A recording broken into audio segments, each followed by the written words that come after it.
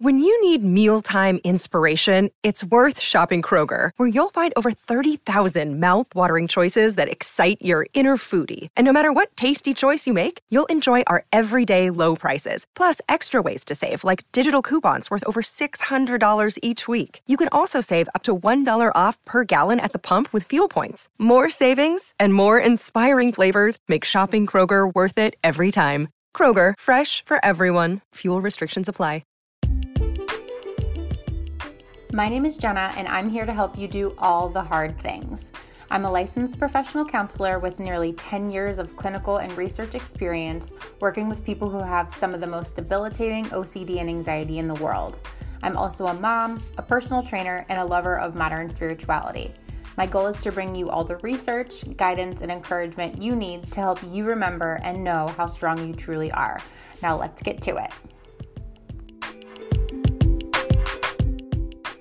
Elizabeth, thank you so much for joining us today. I know a lot of women will be able to relate to your story, and it will resonate with a lot of women in our community. So I just want to start first with just some basic background information about your family and any other context information that's important for them to know where your story is coming from. With the whole pregnancy part, I absolutely loved being pregnant. That was probably my favorite thing. I found out right away because I worked at a doggy daycare and how they say that dogs always know when you're pregnant. I actually had one at work that started growling at other dogs if it got near my stomach. So that kind of was different for me, not normal. So I took a test and ended up being positive. Everything was good. Throughout my pregnancy, I didn't start having morning sickness till I was about 3 or 4 months pregnant. So everything was good with that. The delivery was, I guess I'll say not what I expected. I know apparently they say that 3 hours is a normal time for pushing because I did have a vaginal delivery. He did come out, I guess, on an angle, so they just ended up cutting me right away. Otherwise, there would have been complications. So with him coming out slightly on an angle, he was born with a broken clavicle.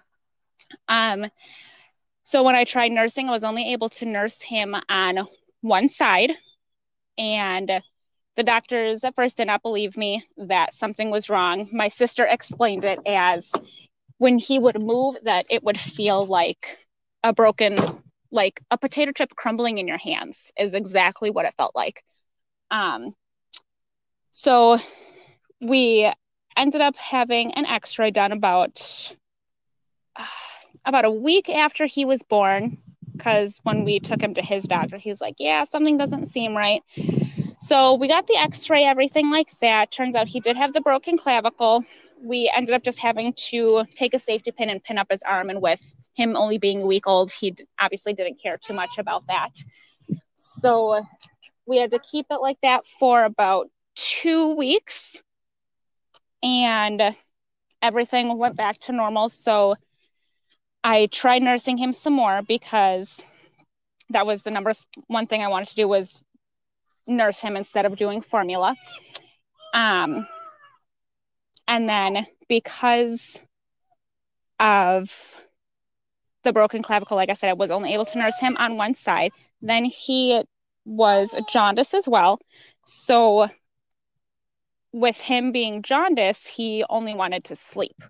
With him having the broken clavicle, only nursing on one side, jaundice, just being tired and always wanting to sleep, I was producing too much milk at the time, and I was choking him because it was just pouring out basically, and he wasn't able to handle that. So eventually we switched over to formula because he was losing weight because he was not eating as he was supposed to. So we had to keep track of how much formula or how much breast milk he was eating and how much he was eating every time he ate.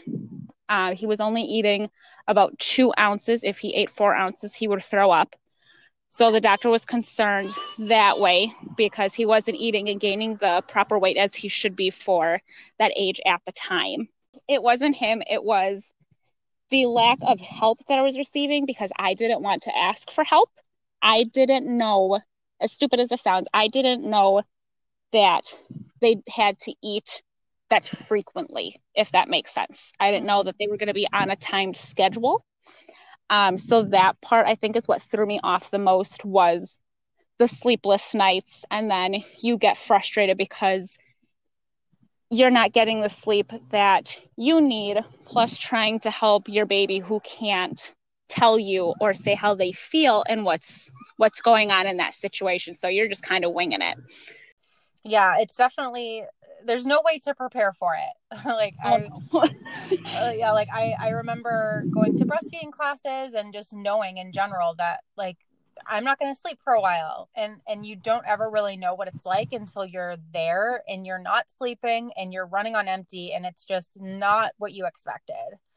Because we did do the birthing classes as well, but it was good, but it's definitely not the real deal. Mm-hmm. Yeah, absolutely. So you mentioned now that he's 2.5, right? And you said that he experiences still some issues. So why don't you take me from, before we get into like where he's at now, can you talk to me a little bit about like what it was like from newborn to the toddler stage? How was it the first like 2 years of his life for you? The beginning, the newborn stages, the first few months were quite stressful. I didn't get like diagnosed with the postpartum till a few months after that, because I didn't want to have like the label of being depressed. So I was just like, no, I'm fine. And then my boyfriend told me that I needed to say something. So I did.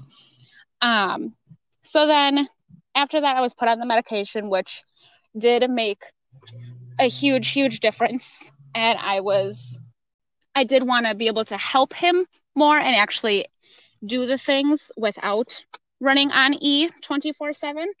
So to me, it wasn't just a mood booster. It was also an energy booster. He's always been a sensitive little guy. He didn't like his hands being dirty. He didn't like his hands being sticky. If we were playing outside and a ball had mud on it, he would freak out. There was a time where he did have mud on a ball and I just wiped it on my shirt, and he cried until I changed my shirt because he did not like the mud on me. So I had to fix that for him, and everything was good then. But he, like I said, he's been sensitive this whole time. It's just been how you deal with it and stuff like that. And so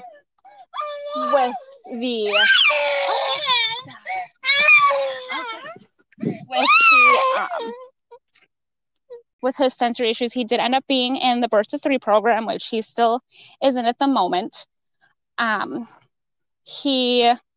He's doing a lot better with that. We had tried like different games. We tried like sand tables, stuff like that. He did not like sand on his feet for a while. It took me about an hour just to get him into a lake because he wasn't sure what that was. But he's doing a lot better with that. It's just working with the terrible chews. Mm-hmm. That's what we're dealing with now. So what was it like, and what is it like witnessing your son struggling with all of these issues, and how do you cope for him? How do you cope as a family? It is difficult because he is still behind when it comes to learning things and when it comes to talking. So we actually have a speech evaluation for him coming up. So when he's upset, he can't quite tell me what's wrong. So that part, it does get frustrating, but I can't be mad at him because he doesn't understand. Well, he understands, but he can't tell me, Mom, this is what's going on, stuff like that. Mm-hmm. So it does get frustrating for me because I have to wing it to try to figure out what it is, but now he's also at that age to where he can point and tell me like what part of him hurts, because he knows where the pain is and he knows what those body parts are, that he can tell me that, but he can't form full sentences. He only says 2 to 3 words. And being a stay-at-home mom, you learn to catch on to what every little word is or what they think is a word and what they're trying to say. So I think that part helps more as being a stay-at-home mom. Although, yes, it can be stressful. So when my boyfriend comes home, he's not quite sure what is wrong or how to fix something because he's not used to those little random words that I hear all day, every day. Mm-hmm. He gets more frustrated, whereas that's where I was in the beginning. So now we just kind of switched roles, and I'm just like, you just gotta work with it.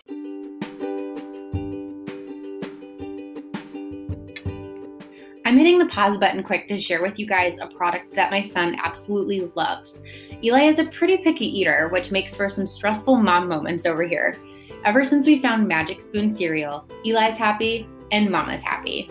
Magic Spoon cereal is a protein-packed, delicious adult version of some of our favorite childhood cereals. It's healthy cereal that seriously tastes too good to be true. Each serving has about 11 grams of protein per serving compared to those other cereals that only have 1 or 2 grams of protein per serving.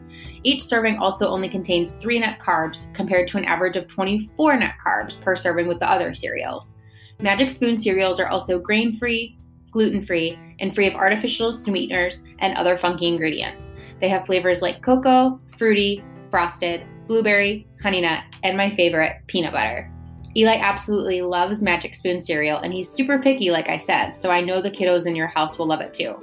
Give it a try at magicspoon.com and enter Jenna Overbaugh, one word, for free shipping on me. Happiness 100% guaranteed.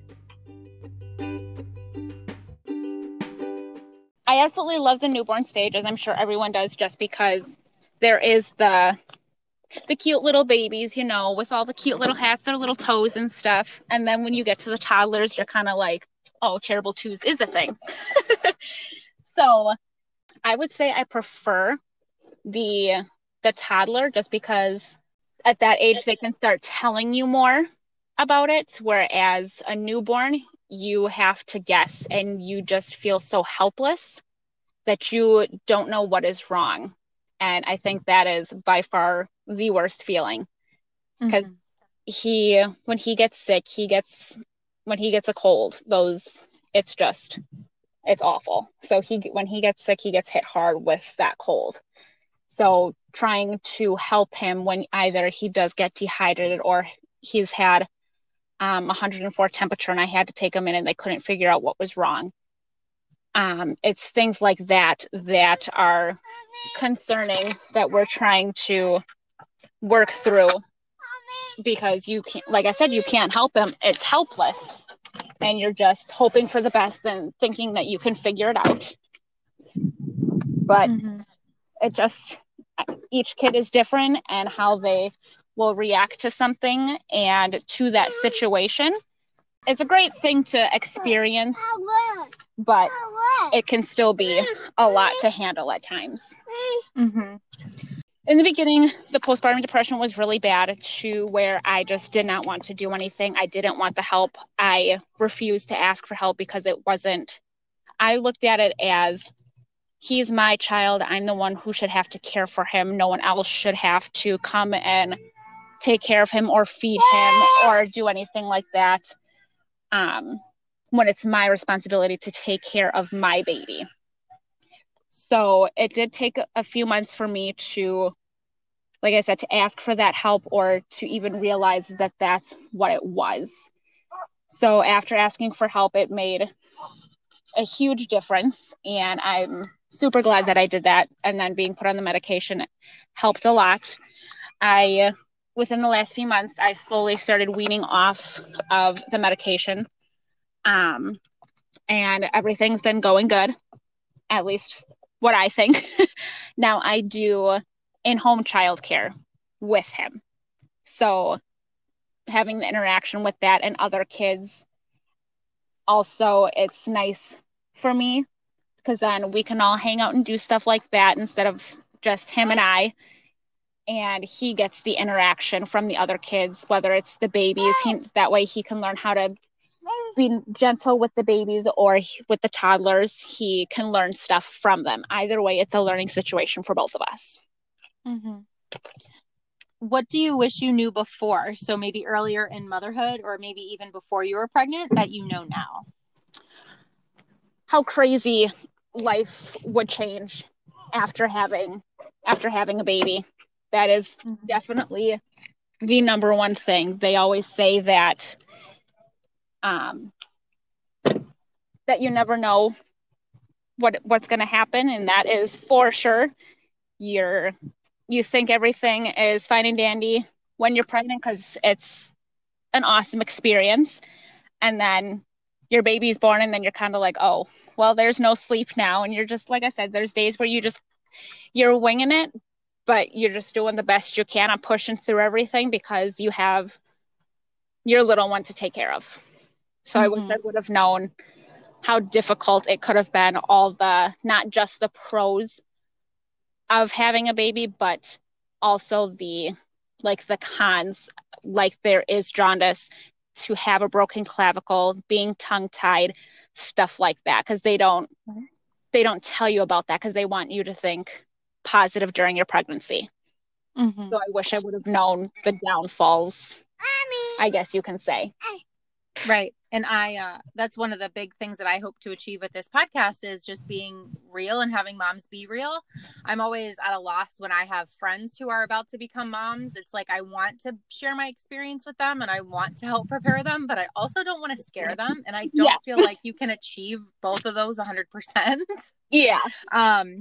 So yeah, I mean, I'm with you. And that's something that I wish I knew too, but I don't even think that there would be a way to know until you're truly in it. So what would you tell yourself back then if you could talk to that woman now? Just to keep your head up and keep pushing through, do as much as you can. What do you think, other than everything that you've already said, is what's important for other moms to know? That there is always someone out there to help you, whether it be a family member, whether it be someone in a group on Facebook for like a mom group or something like that. There is always someone you can turn and talk to. I don't want any mom to feel that they are alone, because that is exactly how I felt, and that is why I never said anything. I feel that if they need the help, that they should definitely reach out for it, because anybody is willing to help, because a new mom or any mom will completely understand the situation. Yep. So why do you think it's important to do and go through hard things? It builds you up as a person. You're thrown these obstacles, not just to see if you can handle them, but it helps you grow, and it does teach you.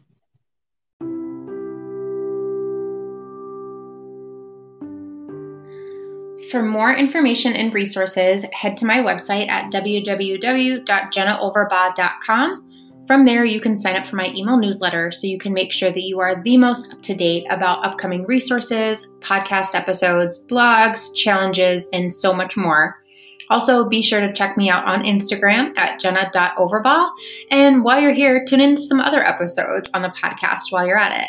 And as always, if you have a free minute, it would mean the world to me if you could please subscribe and rate this podcast. Subscriptions and ratings help me keep the podcast going and help me spread the word to other women and people in general who really need these resources and this information, who otherwise may not get it. So with that said, thank you guys again so much for tuning in. I absolutely love creating these episodes for you. And until next time, keep doing all the hard things.